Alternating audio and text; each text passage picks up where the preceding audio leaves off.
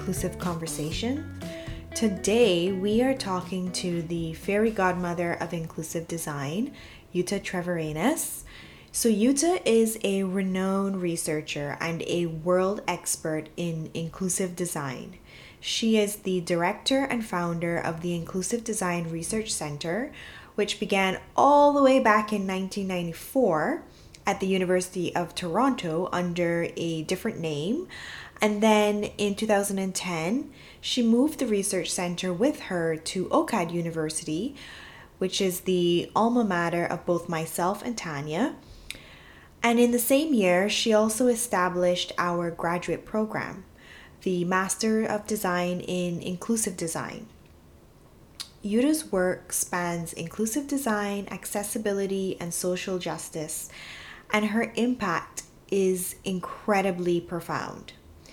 The breadth of her research that has been conducted, both past and present, is truly astounding, and I think I speak for all of Manifold when I say that we feel incredibly fortunate to be able to grab some time with her because she is certainly in high demand.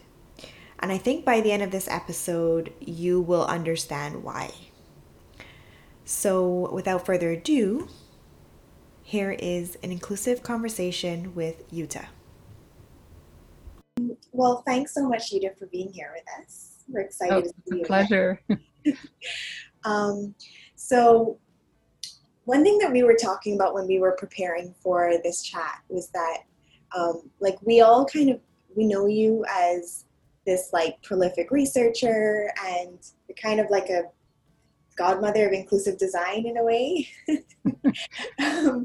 And we've been through this program, so we know you in that sense, but we wanted to know a little bit more about Yuta, the person, and how you came to be in this field. From your education, how did you start out and journey into inclusive design and then starting this program and all of the research that you've done? Could you tell us more about that? Sure. Yeah. How far back do you want to go? Well, I mean, usually when I'm asked this question, they ask, how did you get into technology? Because they discover I'm neither a computer scientist nor an engineer. And they say, how did you get into this technology world? Because at the beginning of my career, I was frequently the only woman in many of the meetings or standards groups or development circles. And I trace it back to my first job after I graduated from undergraduate. I had started out actually in medicine, and I did pre-med at U of T, but I didn't like the way that medicine asked you to, or at the time, sort of treat just parts of people as diseases, the medical model. And so I then went into occupational therapy, which promised a holistic view, but I didn't like that either, because the way that things were being taught, it was sort of a very prescriptive, very didactic teaching. So I caused a review of the program while I was still in the program, which of course doesn't make you very popular with your teachers. But when I graduated, my first job was at McMaster University, and it was there was an integration bill that had been passed called Bill 82, which required that students with disabilities should be able to attend their home school. And so McMaster University wanted to run a pilot program, and I got to work with 12 amazing prospective students. Each of the students had some barrier to participating in university. Someone who was blind, someone who couldn't speak, someone who, etc. It was the sort of typical, here is a token group of 12 students that they wanted me to work with. And it was somewhat serendipitous and amazingly synchronous that at the time, so this was the late 70s, early 80s, the personal computer came out. And so here we're talking things that are well before you were born. The Apple II Plus, the Tandy Model 100, the Texas Instrument, all of these personal computers. And I thought, here are amazing translation devices. It doesn't matter if you can't talk, because we can use some other movement that you can use to communicate with the computer, and potentially then also have the computer speak for you. It doesn't matter that you can't see. We can create something that can read the text and speak it out for you. Whatever voluntary movement you can make, we can translate into something else. So I saw it as a way of diversifying the ways in which people could provide input and the ways in which they could receive information. Of course, that to some extent went a little bit sideways. I had these amazing, like these utopian views of we were going to create this world where there would be a whole diversity of ways in which we could interact. Unfortunately, that sort of veered in a direction of here are segregated ways that people with disabilities control a computer, and this is how everybody else controls it. The next thing that happened was I started to work with a group that was doing publishing. And because the publishing world back in the 80s, there was something called SGML, Standard Generalized Markup Language. Is still, it's the granddaddy of, you were talking about great, the fairy godmother or whatever. This was the granddaddy of HTML, which of course is the language on the web. And again, I thought, oh my gosh, look at the possibilities here, because I saw it as a way of pooling, bringing together this whole diversity of content, of systems, of bringing people together that were, and being able to diversify the way that you consumed all of these things or you interacted.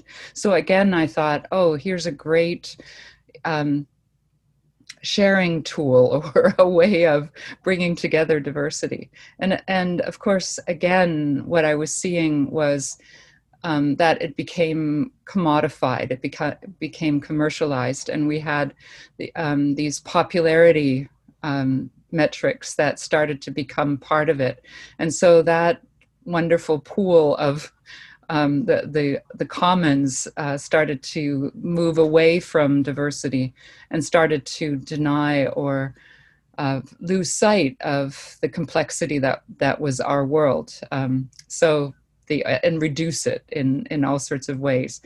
So both of those experiences persuaded me that I was right at the beginning, that diversity is our most valuable asset. And why do we keep denying diversity? And that our world is complex, is changing, and we are creating all of these blind spots by virtue of reducing it. And we're doing that in every part of our life, whether it's how we do research, how we design, how we develop things, how we create markets, how we exchange things. In every case, what we're doing is we are reducing the diversity, valorizing or rewarding sameness and conformity, or the average, the majority, or competitively creating one winning, best, winner takes all thing that we're valuing, and at the same time, then anything that deviates from that, we're getting rid of, ignoring, lacking the understanding of, etc. So that's where I came to inclusive design. That magic mix of supporting diversification and celebrating and encouraging human differences, so people differentiating themselves and leveraging the strength of the fact that you're different, and then the inclusion, the part where we orchestrate all of those differences, because that's the only way we're going to survive, is by pooling and not reducing difference or diversity, and using those diverse perspectives, those choices that brings in terms of knowledge and skill, to be able to deal with the really complex and changing, fluctuating world that we are in right now. Beautiful. That is so beautiful. And I was thinking about this utopian world you imagined once the computer became personal. And it reminded me a little bit of, I think, a book by Isaac Asimov. I don't know if you've read him, this science fiction novelist. And I was thinking, if this utopian world, did it also inspire you to create this program, AutoCAD? And were you also imagining like a utopian way of teaching, or what were your first thoughts about creating this program? Yeah, so I had been teaching for about 20 years in various post-secondary programs, and I was very, very frustrated with the way that education was moving, in large part because of the way that education treated students who who learned differently, in part, but also because I was persuaded that we were preparing students we weren't preparing students for the future that we were seeing. So when I started the program at OCAD University, what I wanted to do was I wanted to do all of the things that I thought were needed to prepare students for the world that they would be encountering when they graduated, which is a complex world that requires diverse knowledge, diverse skills, and that learns to work together. So teamwork, collaboration. I wanted students to be able to differentiate themselves from each other rather than becoming conformant, standardized, replaceable learners, and therefore replaceable workers within the work world that they would graduate towards. So if you look at our certainly K to 12 or kindergarten to grade 12, and even post-secondary and education, what we're doing is we are causing students to competitively become standardized learners. So the way that we create exams and we assess students, the way that we recruit them, the way that we mark them, the way that we teach everything that is being taught within our formal education system. And so the program that I started, I wanted students to practice inclusive design in the process of learning about inclusive design. So to co-create and co-design the education system together, and to create a program where, rather than encouraging students to become conformant and standardized and ranked on the same scale, for every student to discover how they were different and how they could differentiate themselves. What are the unique pieces of knowledge, to learn about that, but then also to figure out how to work together with their fellow students to be able to orchestrate it into something that is greater than the parts. And so the way I started the program, or the first course that I wanted to start, I called Unlearning and Questioning. And the idea there was that there was a ton of stuff that students needed to unlearn before they could actually embark upon this experiment. And the magic formula there was to bring together as diverse a group of students as possible. So not cherry picking the best and the brightest from the applicants, but how do we create a group of students that are so different from each other that they will learn from each other. And so that bringing together these diverse perspectives, and whatever perspectives were not within the cohort, I tried to bring into the unlearning and questioning as well. The intent of unlearning and questioning was also to empower students to give and receive constructive critique of their peers, because one of the barriers to orchestrating your talents is not to put down your fellow classmates or to try to be better than your fellow classmates, but to help your fellow classmates to become the best that they are, and not to see it as something whereby if they do well, then you are lower down in the ranks. So the idea of we're all in this together, we sink or swim together, creating a cohesive learning community and tackling real authentic problems, not doing these disposable assignments, which are simply exercises to prove your mettle with respect to what the instructor wants you to learn, as opposed to what you feel would be something that you should learn to, and a way that you can hone what you know to be your true skills, and then so that you can become a lifelong learner, because of course upon graduation learning continues. So all of those that was a bit of a muddled introduction, but the idea was, let's allow students to differentiate themselves, work together, cohere as a learning community that would then carry them through life.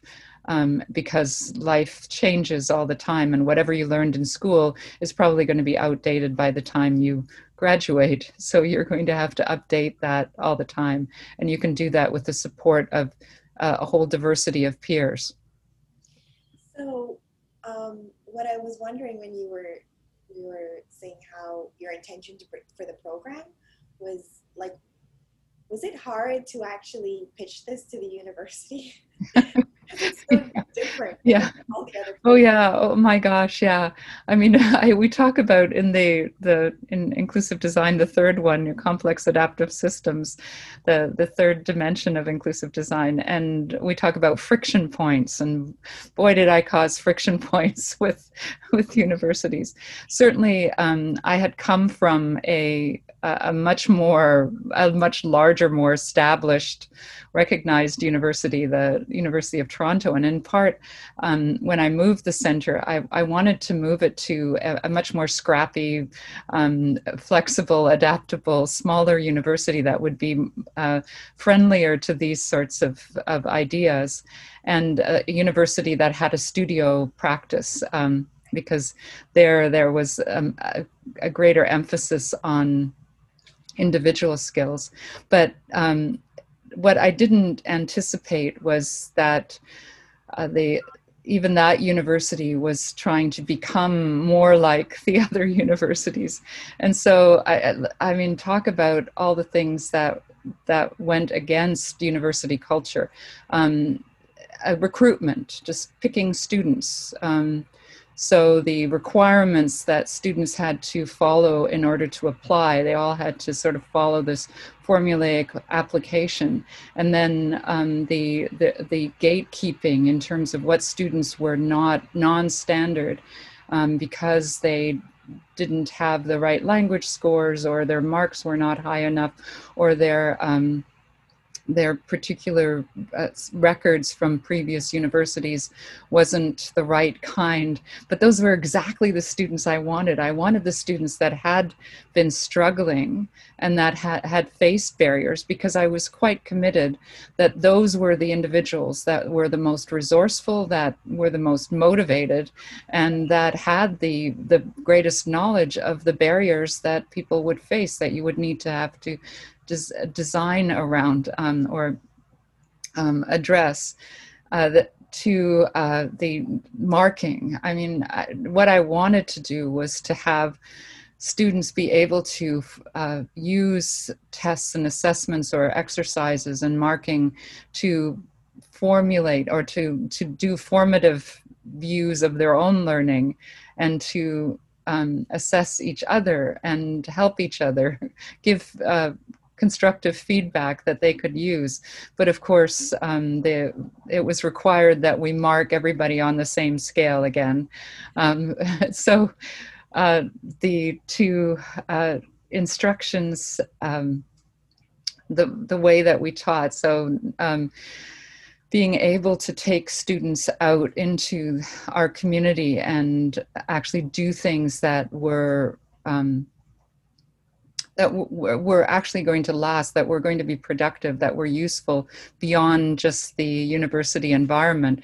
And there, the ethics became a barrier, which you would think would not be a barrier. But our view of the people with disabilities or community members as co-designers was completely foreign, because the standard research practice was that these would be passive research subjects, and the student or the researcher would be the objective viewer of what was going on. So the thought that we would bring in the community members as co-designers in the designs was something that the ethics committee didn't view as so. Yeah, I mean, everything was a friction point, and of course the students came along with those friction points, and we depended upon. I mean, it was a bumpy, challenging journey for everybody. So I think my last question about the program was, I think we were cohort 7. I think so. Yeah, I think so. Yeah. And the program has obviously overcome those friction points, maybe to some degree, because it's a little bit. At least. It's thriving. There's like cohort after cohort, and I know that like in many ways you've sort of launched this program, and then it's maybe. It's like a child that's grown up in a way, and you don't have to be as hands-on in the same sense. I was wondering if you would ever want to or think of returning to the program fully. Yeah, so I'm the way that academia works is if you're a faculty member, you get a sabbatical. So 7 years and it's a sabbatical. Right? So you go off and you renew your research and your interest in the topic that you're working in. Yes, I definitely want to go back into the program and do the next sort of round of things. There's so many things I want to explore within the program. One of the areas that I'm really passionate about at the moment, and that has sort of taken off, is the AI ethics, so artificial intelligence and ethics, because that is seen as the next techno-solutionist wave at the moment. And I'm quite worried about the way that it's being applied, and how it as well is accelerating and optimizing and just amplifying as well the exclusion of difference, and pushing everything towards this notion of the standard or the majority or the statistical average. And so I want to infuse the program with that, and I'm going to go and back in and teach a number of programs there, because I think any designer that's graduating is going to have to deal with smart systems and artificial intelligence, smart cities, etc. And so we need to infuse the curriculum with some understanding of that. I also want to create something that isn't in a single program. I'd like to bring together numerous universities and create a learning program that extends beyond the years that people are in university, and that extends beyond a single university. One of the things that I was most frustrated about was just how we weren't able to support the students that couldn't afford university, whether it was moving to a city like Toronto, where finding a place to live and supporting yourself while you're there, and then tuition fees, which are, although lower than some countries, were still exorbitantly high. And so I had tried throughout to figure out how to support students financially. So what I would like to do is to create a program that is financially inclusive as well. And so that I'm looking at a whole bunch of possibilities there, both in terms of offering the content of the course and participation in the course in such a way that you don't have to pay for it, that it can fit for students that can't leave their home. I mean, we had remote participation, but I would love to have a way. Yeah, and Tanya, you attended remotely, but I'd also like to make it more flexible as well, so that if you're supporting a family and having to work and take care of kids or elders, then you can still fit it in. Something that is where the program is as adaptable as possible. Well, one of the interesting things about the program that I think stands out, but also clearly works in this year in its flexibility is, when the pandemic hit, we were in our final semester and everything shut down, and then everything had to move remotely. And I noticed, because I was taking classes that were in other programs, how different the impact was for those programs versus our program. I mean, it really kind of disheveled things in other programs, whereas within the inclusive design program, it was just like business as usual in a way. So 2020 has been like an incredible year, and this year more than ever before, the survival of our connectivity and our continued economic production depended on the internet. And we had that already in our inclusive design program, so it was business as usual. So we were wondering, we know as inclusive designers that there is a need to make the internet more accessible. And we were wondering, how can designers ensure that the internet is a global public resource and accessible to all? Yeah, and that's a great question. That's one of the questions that I've been working on in a whole range of ways. And I think we need a very variable and multi perspectival approach. One of the things, of course, that we found is that prosperity and economic affordability is often a barrier. And so one thing that I've been looking at is working with governments and markets and economists to look at how do we address the rising disparity that exists within the world at the moment. That sounds very utopian again, but this strategy or this system that we've created is taking us in a completely catastrophic direction.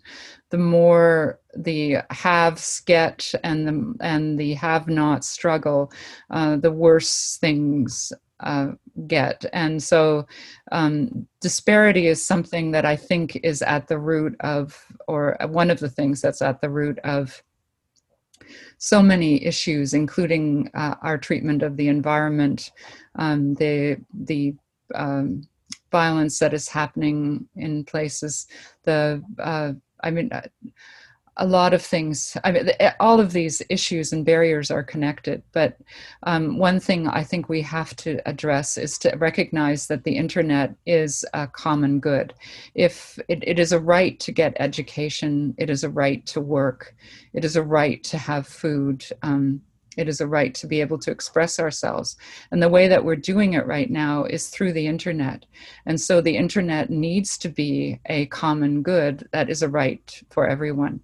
And we can't use, if it is the vehicle whereby we deliver those human rights, then we can't commodify it and extract payment for it such that there's only a certain group of individuals that can use it. So I'm working on trying to figure out policy and supports. So first off, we need to make the internet free. And then second of all, we need to support people in getting the devices that they need to actually participate. And that also has an economic part to it, but it means a different kind of market as well. So we need to shift the way that we commercialize and market and sell, advertise, distribute goods.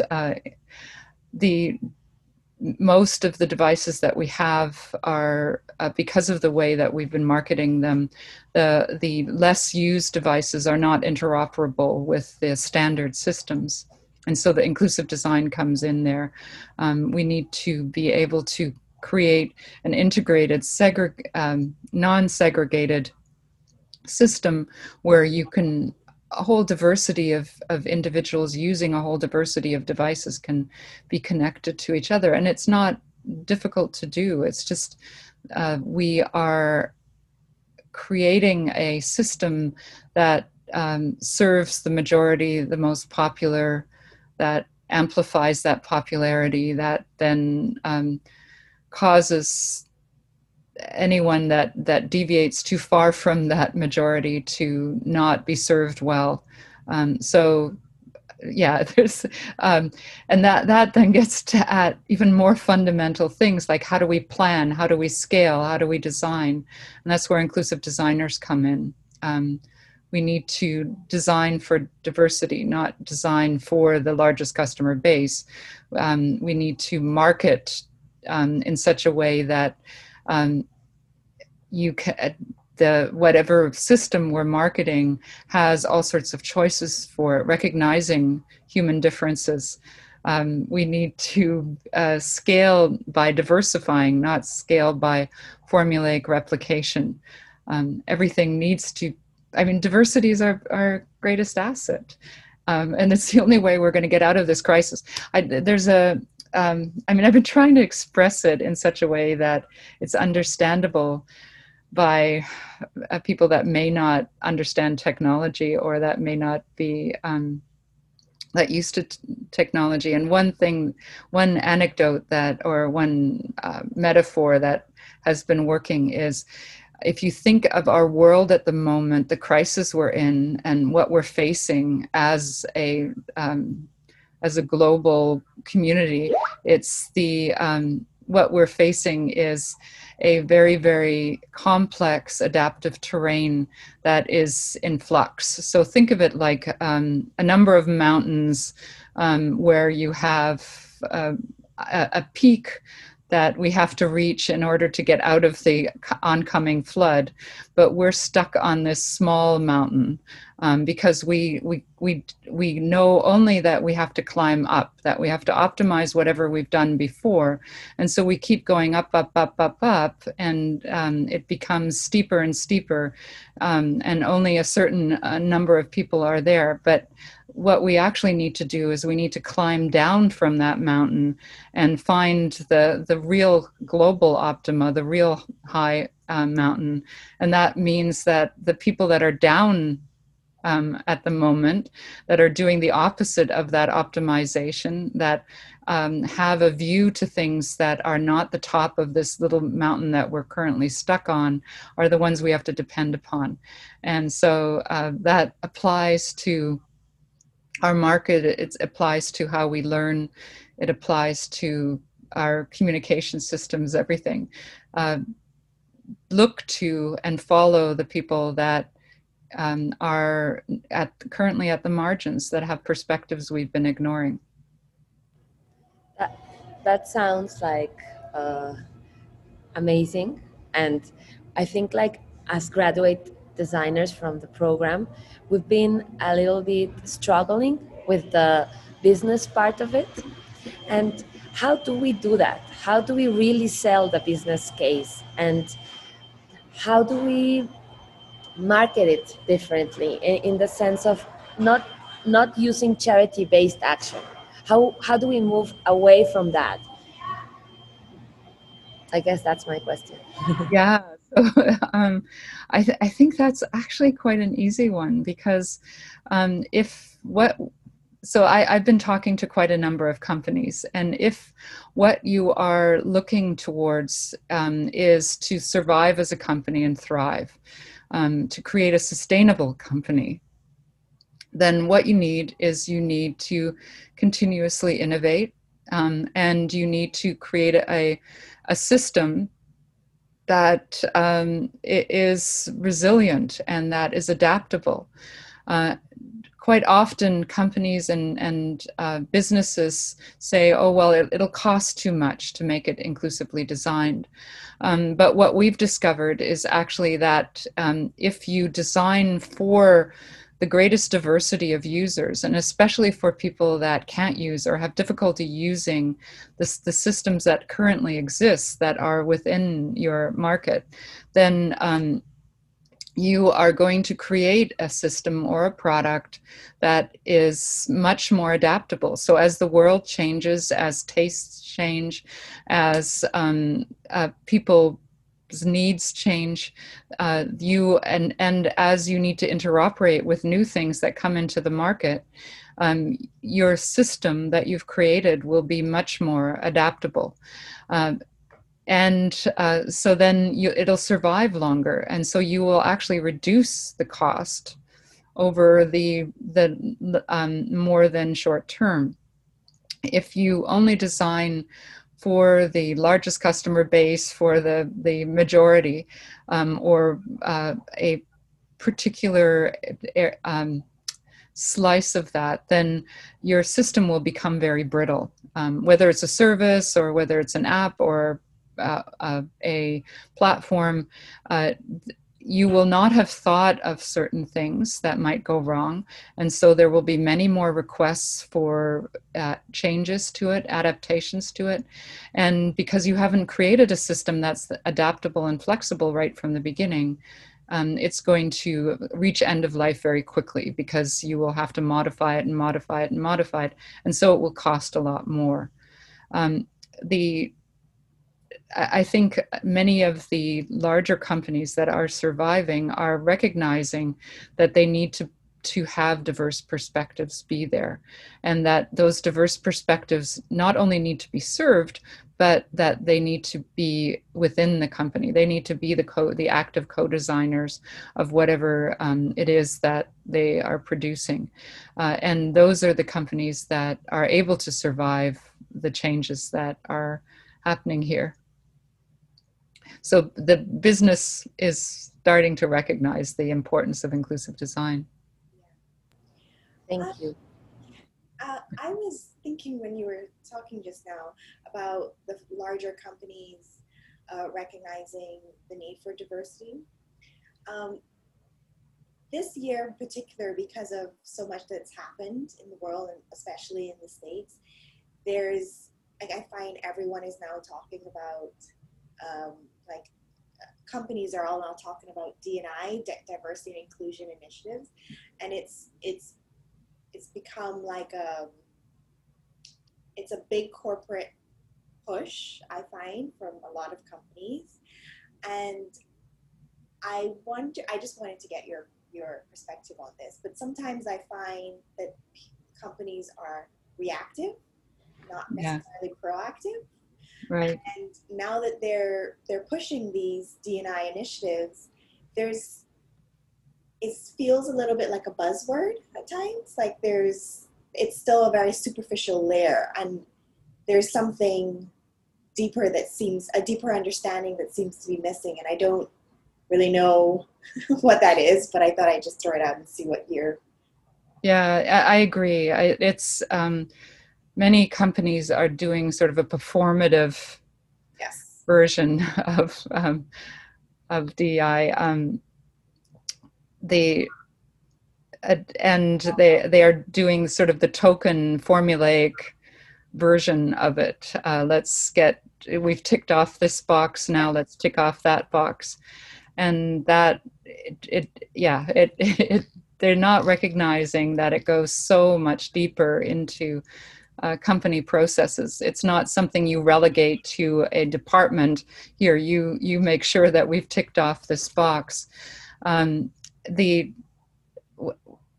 There's another worry that I have, and this is one of the reasons why I focus a lot on disability, because one of the other things that I think is destructive of that diversity inclusion formula that we're trying to reach is the clustering or grouping of bounded categories of people. So fragmenting that diversity and saying, here's one particular group, and these are the characteristics of this group, and people either belong to that group or don't belong to that group, and any one member of that group can represent all other members of that group. And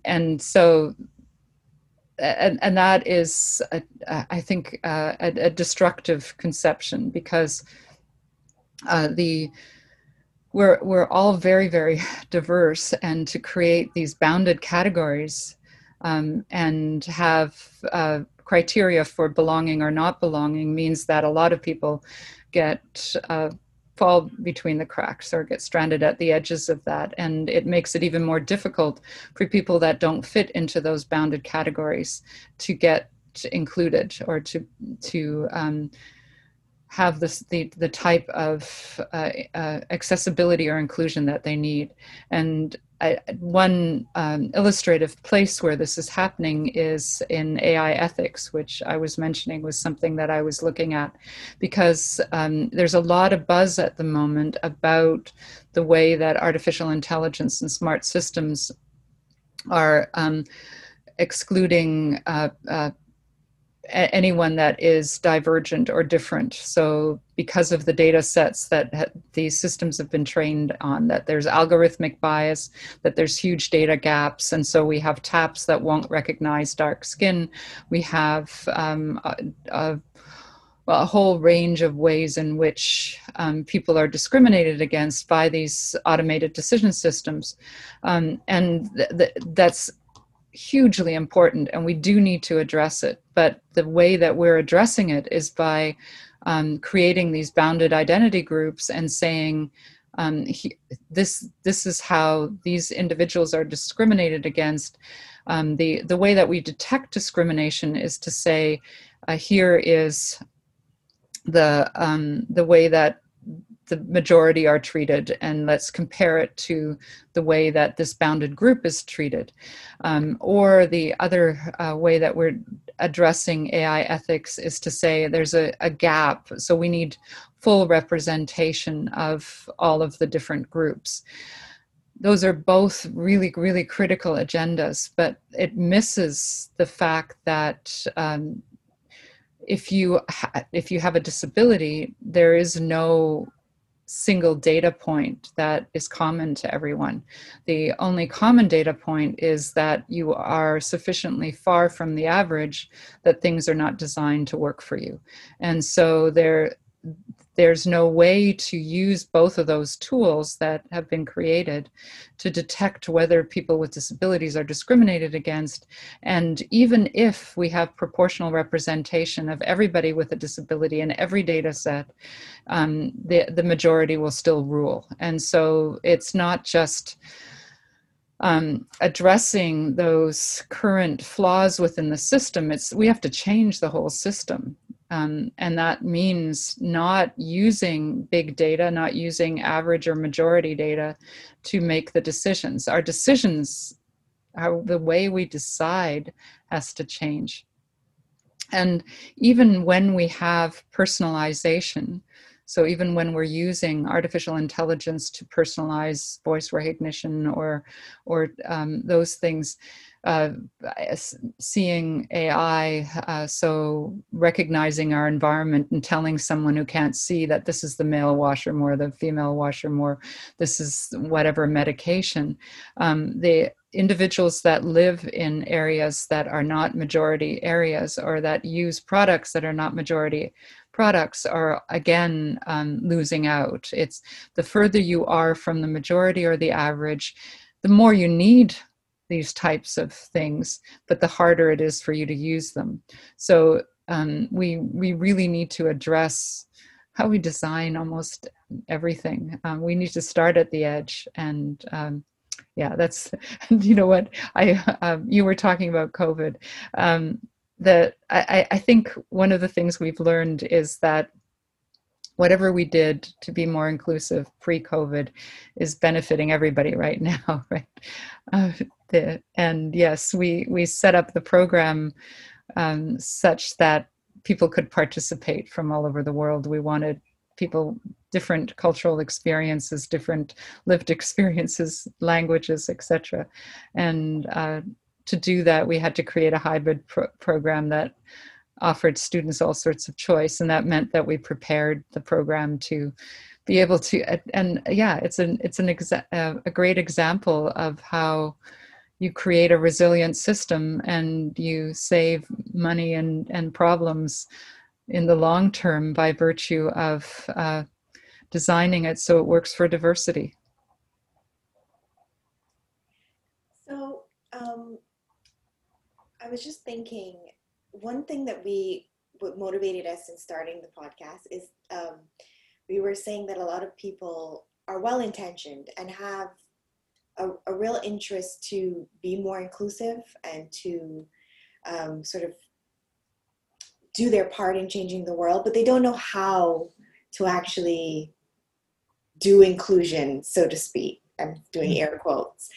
And for the average person who's not formally trained in inclusive design or in this thinking and this way of being, like, what is one single thought or belief that they could adopt, in your opinion, that would just help to set them on the right path?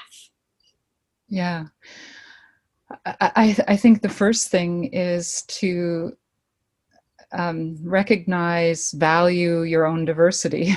A lot of the exclusive, sort of discriminatory, stereotyping behavior comes out of a sense of insecurity, the feeling that you are not the best, this notion of the best, and that life is a competitive process where you know when someone is up, somebody else is down. That local hill that we're all trying to climb is something that causes a lot of the negative behavior. So value your own diversity, learn to differentiate yourself, and then the next part is figure out how to orchestrate what you contribute to the world with all the other diverse individuals. Don't see other people as competitors, and design to include or to optimize to value that diversity in together. So it's those two things, but you have to start with yourself. Find out how you are, what unique thing you contribute to this world, and then discover the unique contributions of others and figure out how to work together to knit together a bigger inclusive whole. It's a quest of self-inquiry. So I think, like Soya said, you are the godmother of inclusion. And here in Mexico, it seems like godmother is someone that shows a way. So I think it's like more set in a spiritual path, but taking it to design, you do show a way to inclusion, and it's great hearing you. It's really inspiring. Thank you. Thank you. And it's so lovely to see both of you. It's just, I miss all of you quite a bit. Yeah. And I'm so looking forward to see what you do as inclusive designers. I think you're going to do amazing things. Thank you. Well, we learned from the best. So. We did. Thank you.